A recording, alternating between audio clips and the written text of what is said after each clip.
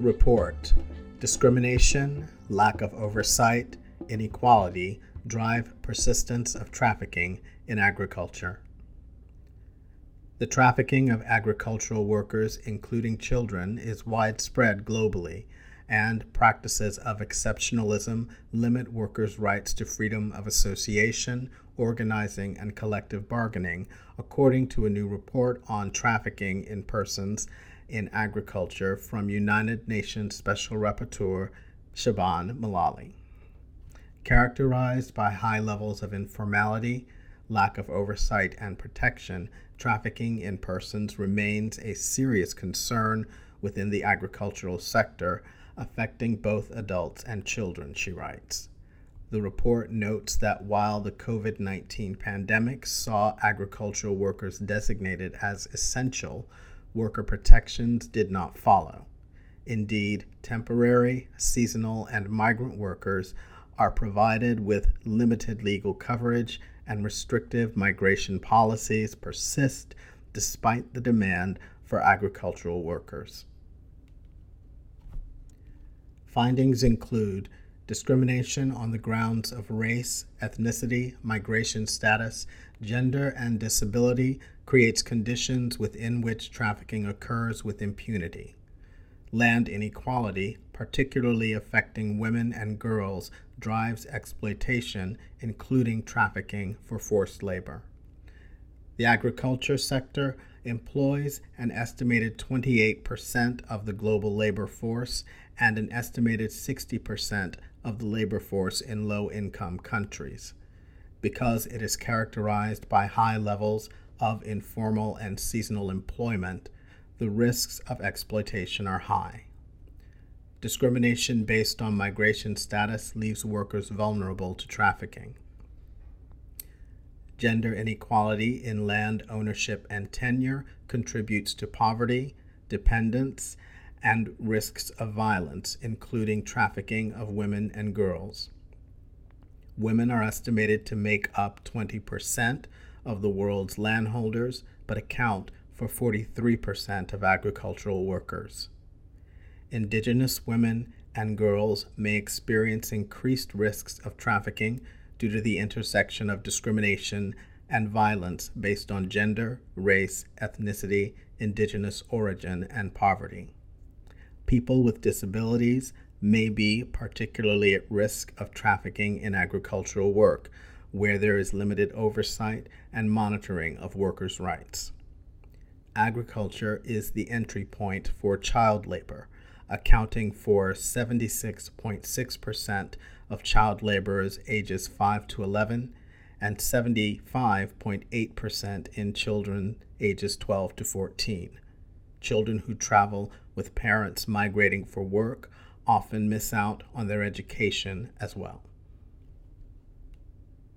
The Special Rapporteur also highlighted that recruitment practices for the sector, particularly of seasonal, temporary, and migrant workers, increase the risks of trafficking for forced labor.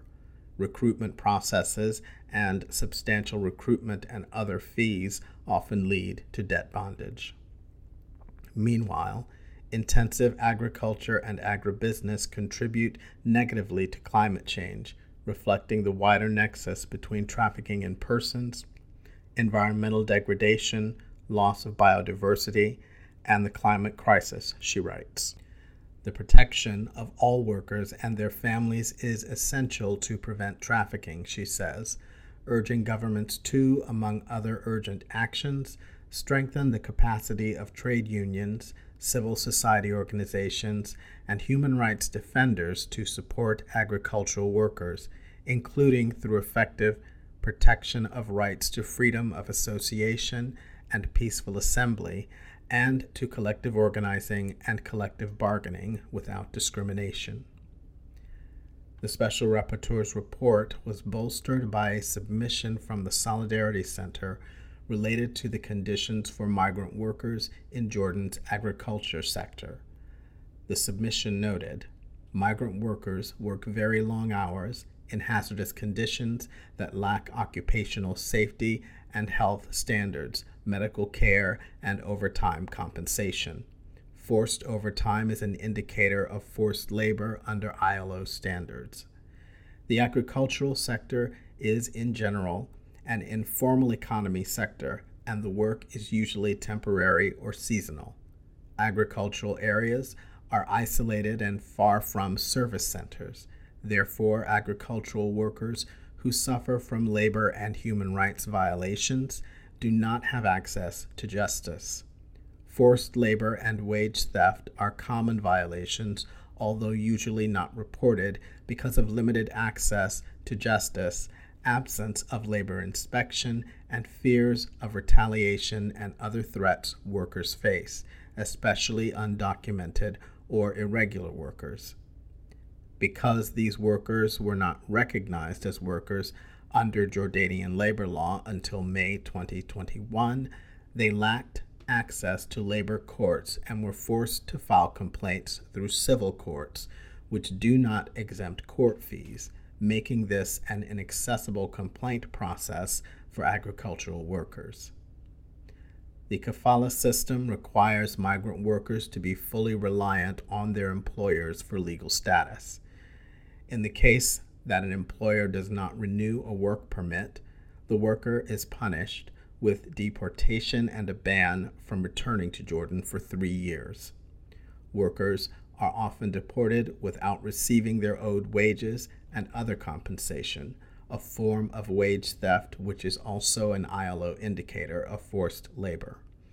In cases where agricultural workers leave a workplace to escape harassment, rights violations, and forced labor without reporting such violations, they are subject to an overstay fine, which is 1.5 Jordanian dinars per day, approximately $2, and they are subject to detention and false or retaliatory theft accusations by their employers, essentially becoming undocumented workers.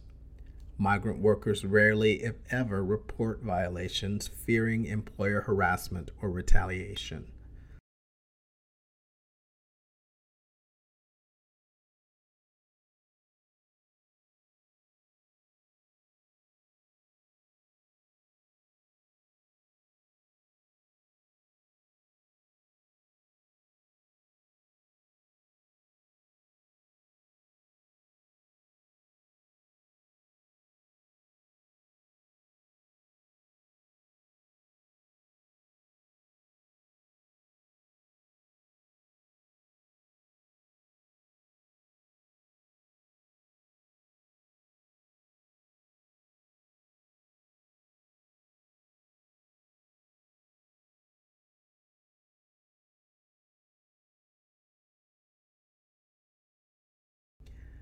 The explicit exclusion of both migrant workers and workers in the agricultural sector is a violation of these workers' fundamental right to freedom of association under the Constitution of Jordan and international human and labor rights as enshrined in the ICCPR, ICESCR, and ILO Conventions 87 and 98. The right to freedom of association is fundamental in a worker's ability to advocate for his or her own rights, protect themselves from forced labor, and ensure protections from gender-based violence and harassment and other occupational hazards. Undocumented workers are victims of exploitation by brokers and fixers who charge excessive fees for work permits. A Syrian woman worker said, "Syrian agricultural workers' wages are the lowest not because they accept to work for low wages, but because the shawish, the middleman, takes a percentage of their wages." The Special Rapporteur's report cited these examples and supported the Solidarity Center's conclusion in its submission.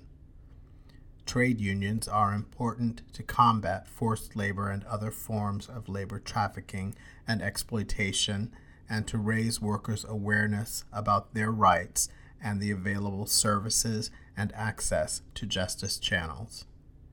The explicit exclusion of both migrant workers and workers in the agricultural sector is a violation of these workers' fundamental rights to freedom of association under the Constitution of Jordan and international human and labor rights as enshrined in the ICCPR, ICESCR, and ILO Conventions 87 and 98.